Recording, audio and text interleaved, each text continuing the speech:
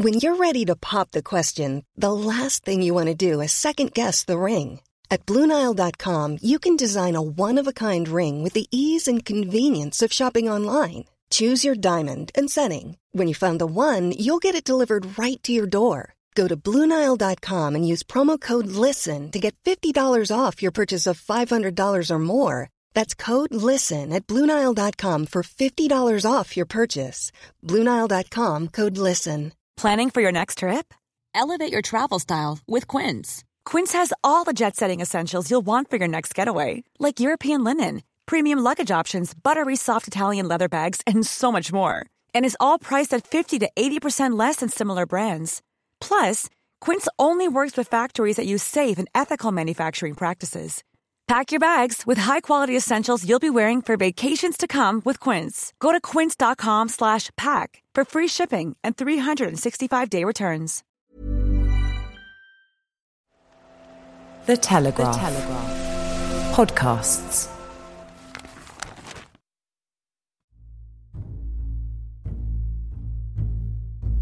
A year ago, Ukraine liberated the town of Bucha, north of Kyiv. Quickly, stories emerged of horrendous actions perpetuated by Russian troops. There were reports of torture, rape, and mass killings. The name, Bucha, has become synonymous with the cruelty of Russia's full-scale invasion. I'm afraid when you look at what's happening in Bucha, what Putin has done, doesn't look far short of genocide. But from what we've gathered, this was a place where Ukrainians were taken to be tortured and possibly killed. War crimes. You can see they were committing war crimes, and they were trying to hide it by burning everything. This is a special episode of Ukraine the Latest. I'm David Knowles. A few months after the liberation, I travelled to Bucha. I wanted to get a sense of what life had been like under Russian occupation. In this episode, I'll take you back with me on my trip. If you were on this street, you didn't survive, you didn't really get away with anything as the bombs came in, and every single fence we walked past has got shrapnel damage. We'll hear from the people of the town who saw the war come into their lives and still live with its horrific consequences. When I arrived in Bucha, I met 52-year-old local resident Igor Savchenko. We'd arranged to meet up through his daughter, Katya, who I interviewed last spring after she had escaped from the town. He gave me a tour of Bucha, where he's lived with his family since 2014. They had moved to the city from Donetsk, which is still under Russian occupation, to escape the violence of the war in the east. Igor's a Russian speaker, and he started by showing me and my translator Ilya around his neighbourhood. Well, Igor, thank you very much for inviting us to see your Bucha. You've just pointed out something quite interesting on the floor that you want to talk about and want to tell us about. Can you do that? So here is my house. We were there since the invasion, since February 21st. Here are the marks from Russian tanks. They driving here, stopped there and bombed the house.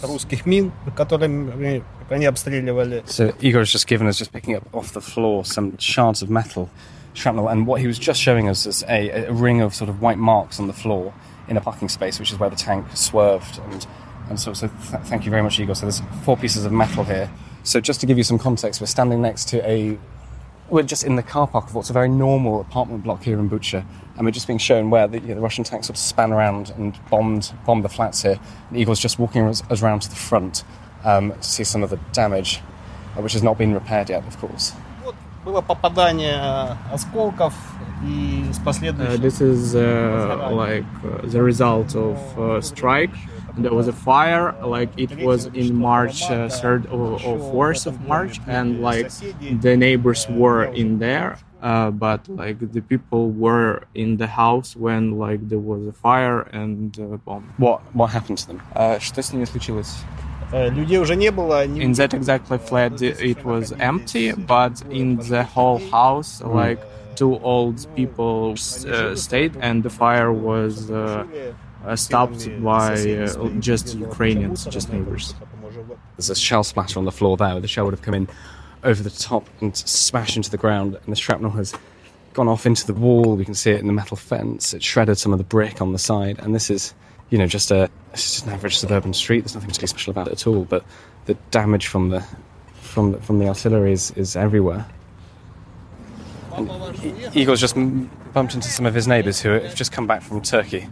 When we were dragging some of the suitcases up to his apartment now. So there's a young woman and her mother, I think, who've just finally come back to Bucha after several months away. And the father is still away with the Ukrainian army. Igor's experiences at the start of the conflict fascinated me. But I wanted to understand a little more about him and to hear what he did as Russian troops entered the city. So we're up in Igor Savchenko's flat. He's given us some chocolate and what looks like a steaming cup of coffee. Thank you very much for talking to us. I guess before we talk about your experience in February and March, when we met, so I'm here with Ilya, our translator as well, you had a moment where you sort of both realised you were Russian speakers.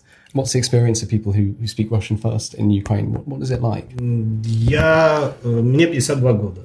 There were no difference between Ukrainian speakers and Russian speakers. No problem with that was, and I suppose, easy. Well, that's good to hear. You've led us into your apartment. You stayed here for how long? And what was your time inside like? В квартире находился с 24 He was in the flat since 24th of February, the first day, and till 6th of March. It was very scary because you hear all the sounds like the bombing, the fire, and like missiles goes just around your house. It's very scary. Каждый вечер, когда садилось солнце, это была зима, еще. Every evening when the sun goes down, it was in the winter, so it's like really early. The sky was red because of fire. Everything was in fire. How did he cope with being inside and being in the center of this battle? Я хочу сказать, что я готовился. I was ready because I was sure that the war will be. So when it started, it wasn't a surprise for me. Но все равно это был шок. But it was shock. Ну, подготовились хорошо.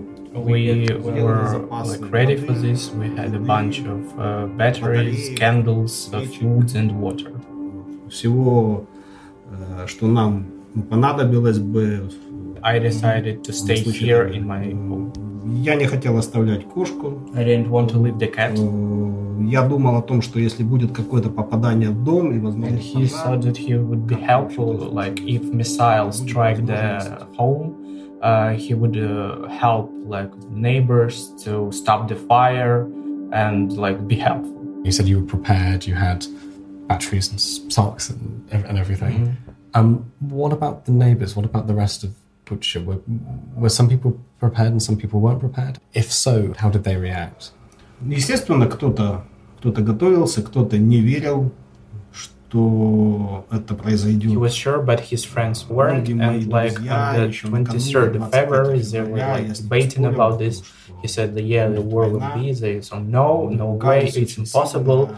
And he thinks that the majority of citizens of Bucha weren't prepared.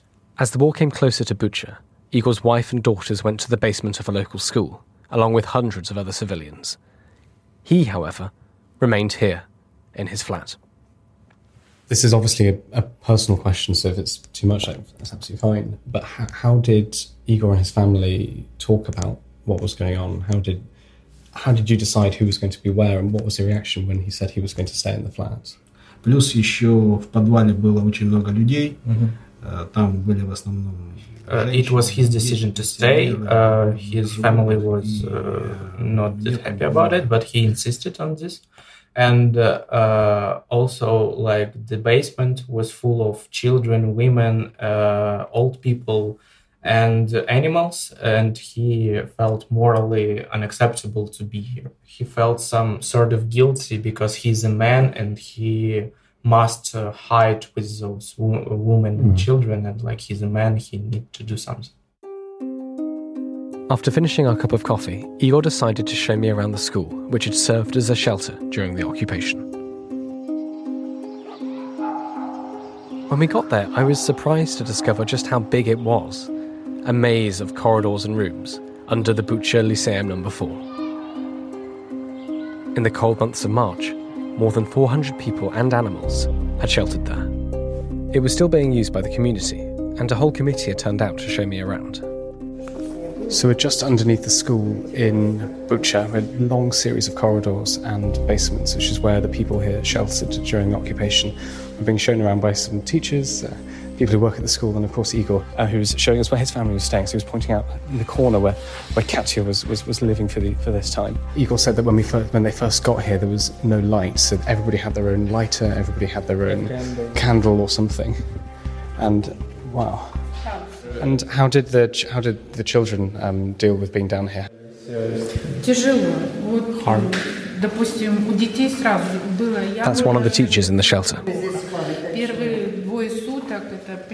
The children were feeling like very bad, like they didn't eat, they have like psychological trauma. They now afraid of thunder, of noise. First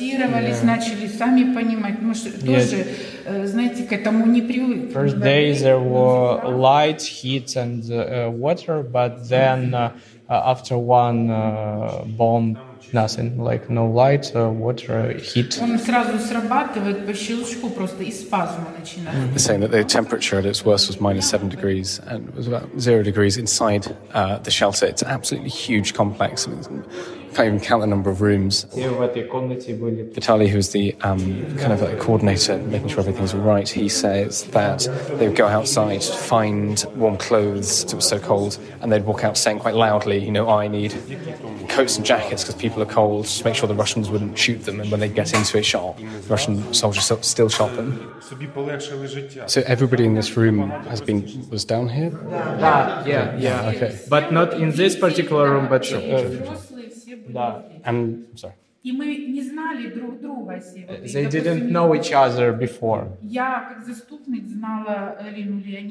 For people in the West and outside of Ukraine, a lot of this is we see what's happening through the news. But you all lived this, you lived through months of this. What would you want people to know about your experience? That we are united, and because they were united, they know how to survive. It's like everybody has his role. Their generation, of these people, knew who is the enemy because they saw Chechnya, Abkhazia, Georgia in 2008. They have experience about who is the enemy and how to survive. You said you didn't know each other before this, that you were brought together by the invasion, brought together by living here. What's the sense of community like now?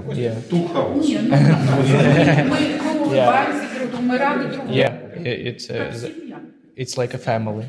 Самое приятное для меня, например, было, когда я мог попросить людей, допустим, там заниматься. Vitaly said that he felt that he can rely on these people. Like if he have an order, they will do it.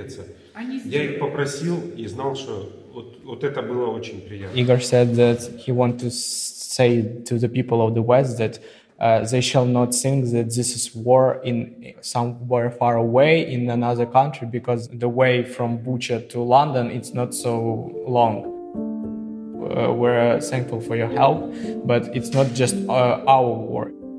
This is not Ukrainians' war, but the whole progressive world. I mean, it takes around, a minute and a half to walk out of this complex. It's absolutely huge. And this is where up to 400 people lived. After showing me the basement, the committee took me up to the school gym, which was still being used by the community to support the war effort. So it's absolutely extraordinary here. We've got one corner full of mattresses made out of everything, so soft toys, clothes, and that they're making for the army. There's another sort of camouflage. May I see? That's nice. It's good. It's heavy. And we've got over here the sort of the stuff of the Ukrainian army. This is an absolutely astonishing operation. These are all volunteers that are all just doing this. So we think that actually what they're making here is covers for snipers in the centre of the room, which is quite something. Raw materials everywhere here, the sort of boxes of rags on the side. I'd say there's about 3, 6, 12, 15, 17, 18 people in here all working away. My translator, Ilya, noticed how impressed I was with what was going on in front of us. He pointed out that this was nothing special. It was happening all across Ukraine.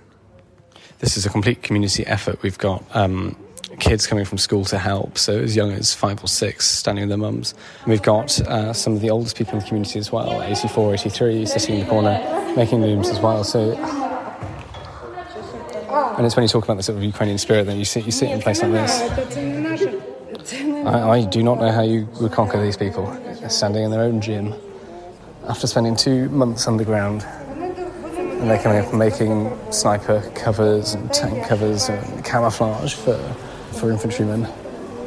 So we sort of come to the end of our journey through Bucha, and Igor's been showing us everything. He's taken us to his apartment, shown us some of the damage around his neighbourhood, and shown us the school where the community sheltered. And when we were going around the school, they were preparing already one of the basements because of the rule saying if there's an airstrike, then children need to go downstairs. So even, obviously, it was great to hear about the hope and the unity and the working together, but there was still preparation for potential violence in the future.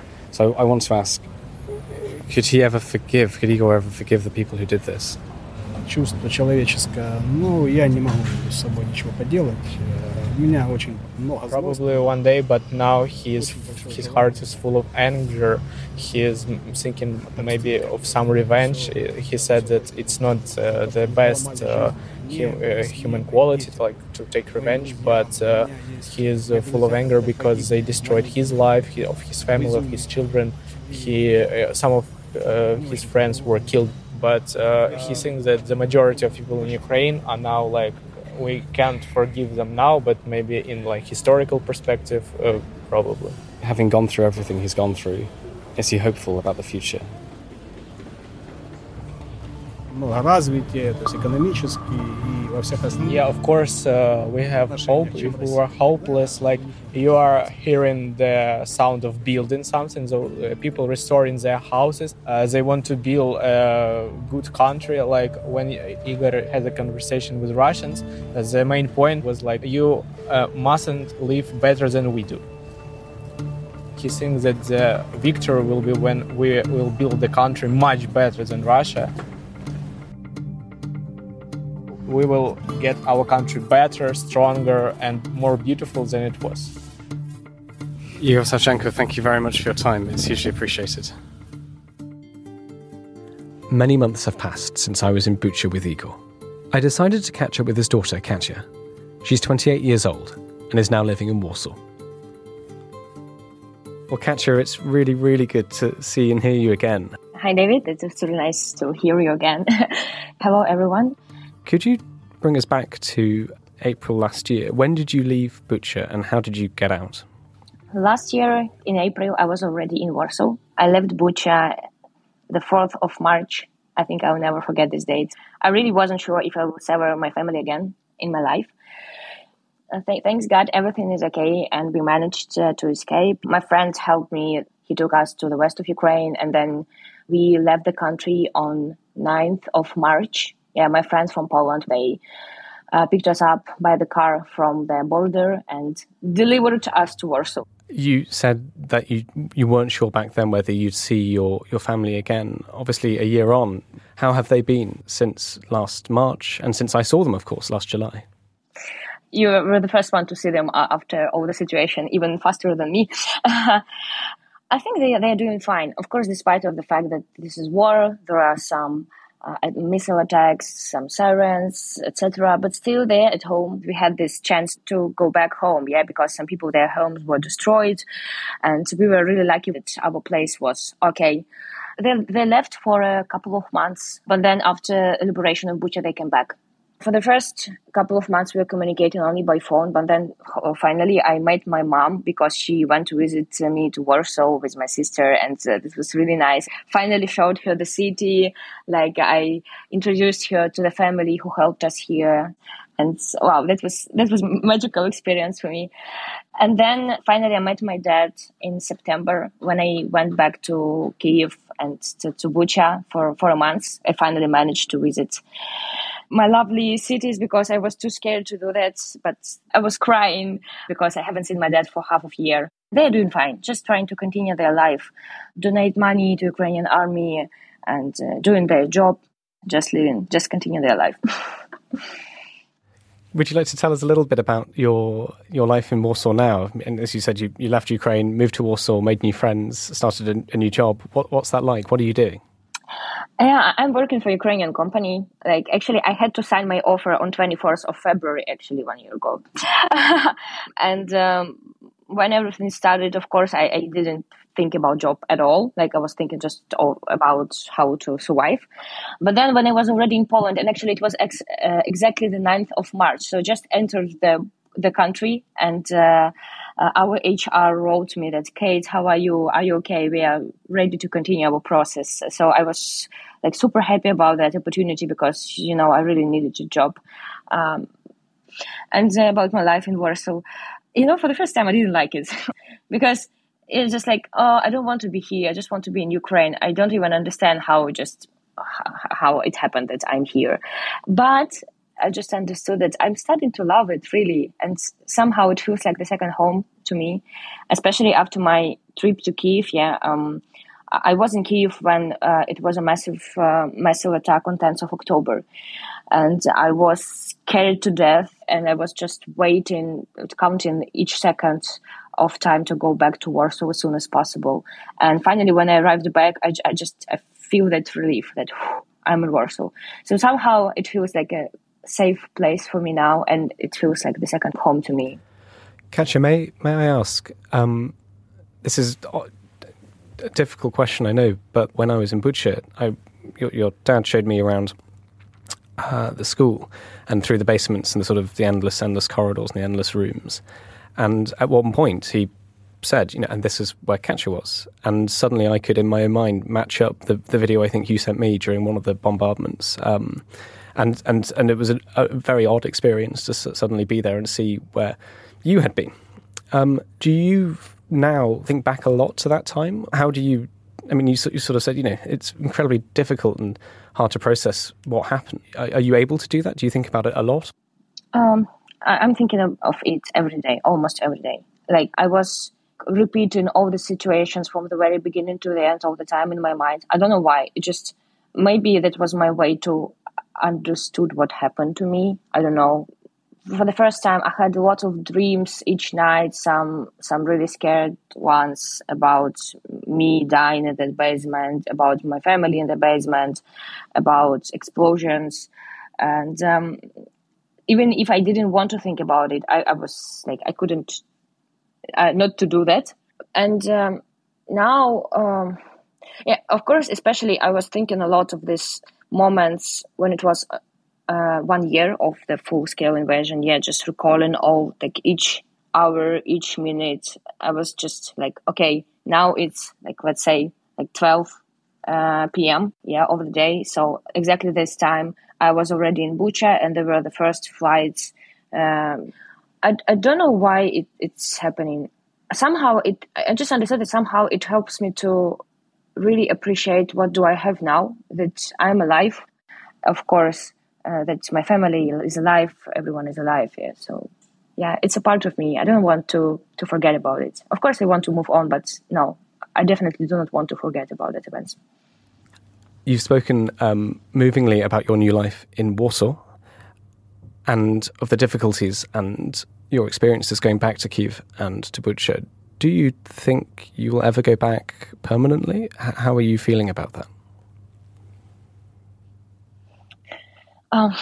This is a really difficult topic for me, frankly speaking, because, my first months here before my first visit to Ukraine after the full-scale invasion, I was waiting for this moment, like each hour. I was thinking about it all the time, that I want to go back. I don't want to stay here. I just want to go back to Ukraine. But I was so scared to go there. And then I just decided, okay, I just need to do that and just fight my fear, and see what's going on there.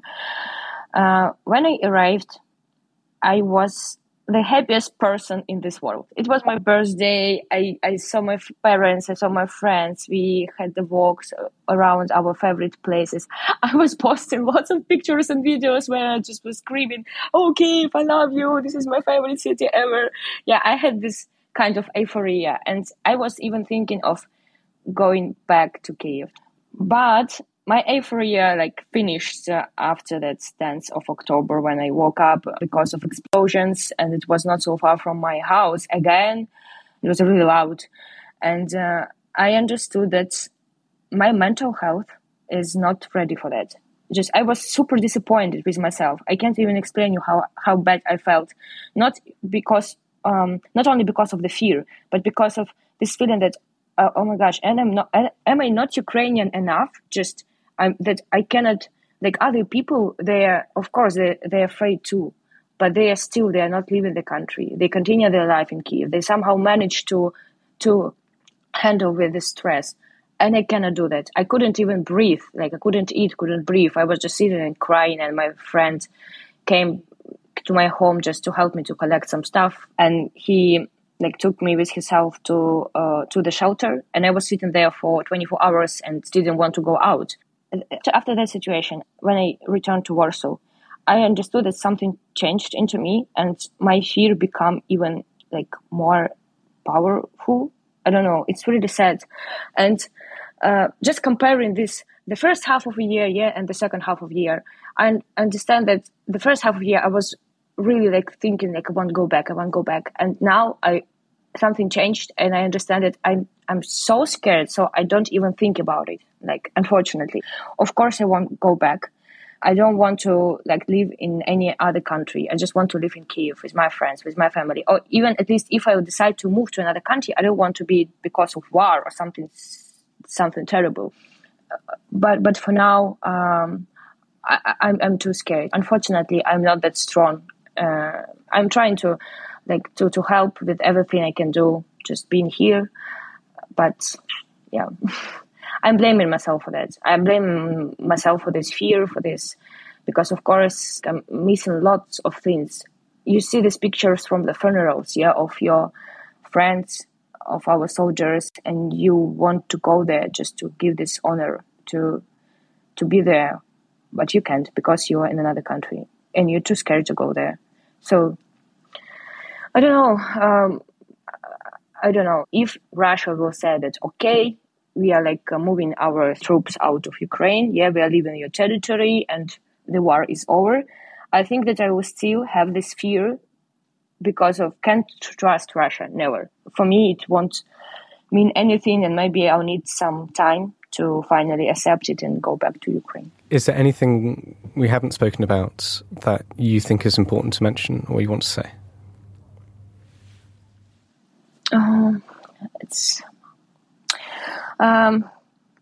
Maybe I want just to say thank you one more time to all our defenders, to our soldiers. It's changing every day. You see that more of your friends went to serve in the Ukrainian army, and two of my best friends also went to serve the Ukrainian army.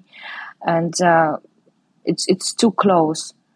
Of course, when you hear the news of husbands of your friends are dying, for example, some people that you know, it's and I just understand that we need to do everything we can, to donate even more, because now it's much more difficult. It's more difficult to raise money now, because people are get tired of news of this. But we don't have any chance to stop doing this. We need to continue. We need to support with money, with news, everything, because it's not only about some people. It's about our closest people, about our friends and the people you know, the people you spend your best time together. I understand that some people can be tired of this, but trust me, no one is tired as our soldiers who are fighting, who doesn't have any days off, they don't have rest. They work 24/7 to protect us, to protect our families. So let's be strong, because if they can be strong, we also can be strong. Thank you very, very much for your time. And Katya, I think you're incredibly strong. Thank you. And finally, to wrap up this episode, I wanted to catch up with my colleague Harriet Barber, a global health reporter at The Telegraph. She was in Bucha just a month ago and published a long feature about the effort to investigate sexual violence committed by Russian troops during the occupation and the long-term effects of the war. Here's our conversation. Hi David, thanks for having me. Harriet, what drew you to Bucha in March 2023? I visited Bucha to report on war crimes, particularly the murder and rape of civilians under Russian occupation in spring 2022. Harriet, we visited Bucha about 8 months apart. I went in high summer. You were there in March. What were your impressions of the town and the people 8 months on? One of my first takeaways was the huge amount of reconstruction work underway. On the drive into town, we saw billboards with phrases like "Let's rebuild Bucha" plastered on them. Down one of the main roads, which last year was lined with tanks, there was barely a house which didn't have a team of builders working on it. The locals invited us into their homes and pulled out all of the stops: biscuits, Ukrainian coffee, one even brought a small heater in to keep us warm. They were really eager to tell us about their life under occupation, how they'd had to hide in basements, how their mothers had fled during evacuation convoys, and how relatives had been killed in the streets. There was some anger, a lot of fear, and for a handful of people there was some positivity too, that the town was being rebuilt and that they would be okay. What were they doing to come to terms with the occupation and the crimes committed during it? Some of the people who were raped under occupation have taken their cases to Ukraine's prosecutors and given evidence to help identify their perpetrators. Many more are now receiving counselling from specialist psychologists to work through the abuse that they suffered. There is still a lot of fear in all of the formerly occupied towns and villages we visited. We met a priest who said that this anxiety has really mounted in recent months. He said he has between 30 to 40 people coming to him each week and asking if they need to leave again. In Borodyanka, which is a nearby town which had been badly damaged in the fighting, families had gathered the day that we were there to lay flowers and hold a memorial service for 30 civilians killed in just one apartment block. So it's a mixture, really, of counselling, trying to hold these perpetrators to account and trying to mourn the people that have been lost. Going back to Bucha, who did you speak to and what did they say? We spoke to some of the psychologists treating people who had been abused. They talked about their patients suffering with flashbacks, body dissociation, sleeping problems. We also spoke to people who had lived in bunkers for weeks on end. Some of them proudly told us how they would sneak out in the evenings to wipe the Russian soldiers' markings off the walls. We met two elderly women who had told us about being forced to live with Russian soldiers, how the soldiers had killed their animals and held guns to their heads. They were very shaken by this and said that they'd felt forgotten in the past year. And we met a man who wanted to show us where his brother had been killed in the street right outside their home. His brother was a civilian in his 30s and had been dressed in a bright yellow jacket at the time of his murder. He showed us the photos of where he'd buried his brother in their garden and how he'd laid yellow daffodils on top of the grave. Harriet, when you were leaving, were you optimistic about the future from what you heard and what you saw? It was really positive to see the rebuilding works and to hear that people are able to access counselling. But you can feel that the fear many people have, and I don't think that until there's an end to this fighting that tension and anxiety is really going to go away. Thank you very much, Harriet, for your time. Thanks for having me. Thinking back on my time in Bucha and speaking to friends, contacts and colleagues about their stories, it's easy and understandable to despair. To despair at the cruelty and the horror. To despair at the culture of deliberate brutality of the Russian army. It was heartrending to see how the wanton destruction and petty terror has ripped a community apart. It's easy to despair at how the scars left by these crimes will probably never heal. How the people I spoke to will never be truly free of those memories of the freezing months when they didn't know if they would make it out alive. There are, of course, many who didn't, whose voices are lost forever. People with hopes and dreams who had their hands tied behind their back before being thrown into a ditch. But even in the darkness of the crimes of Bucha, there are rays of hope. When I was there, the air was full of the sounds of hammering and drilling, as the residents, aided by people from across Ukraine and beyond, rebuilt their homes. I saw the hope of the community in the school gym, assisting their army to victory. I see the hope of Katya in her new home in Warsaw. The hope of my colleague Harriet Barber, who thinks that maybe, just maybe, the people who did this will be brought to justice. And my hope, that one day I can go back to Bucha and see it for what it should be known for, the kindness, hospitality and resilience of its people. There's a long way to go before that day, but I hope it will come. To hear more of our reporting on the ground in Ukraine, do look out for my colleague Daniel Sheridan's dispatches from Bucha, and the work of my colleague Harriet Barber, who you heard earlier in this episode. This special episode of Ukraine the Latest was produced by Adley Poznan-Ponte and Giles Gear. The sound design and mixing was done by Elliot Lampit, and my translator was Ilya Honcharev. The executive producer was Louisa Wells, and the presenter was me, David Knowles. Thank you for listening. When you make decisions for your company, you look for the no-brainers. And if you have a lot of mailing to do, Stamps.com is the ultimate no-brainer. It streamlines your processes to make your business more efficient, which makes you less busy. Mail checks, invoices, legal documents, and everything you need to keep your business running with Stamps.com.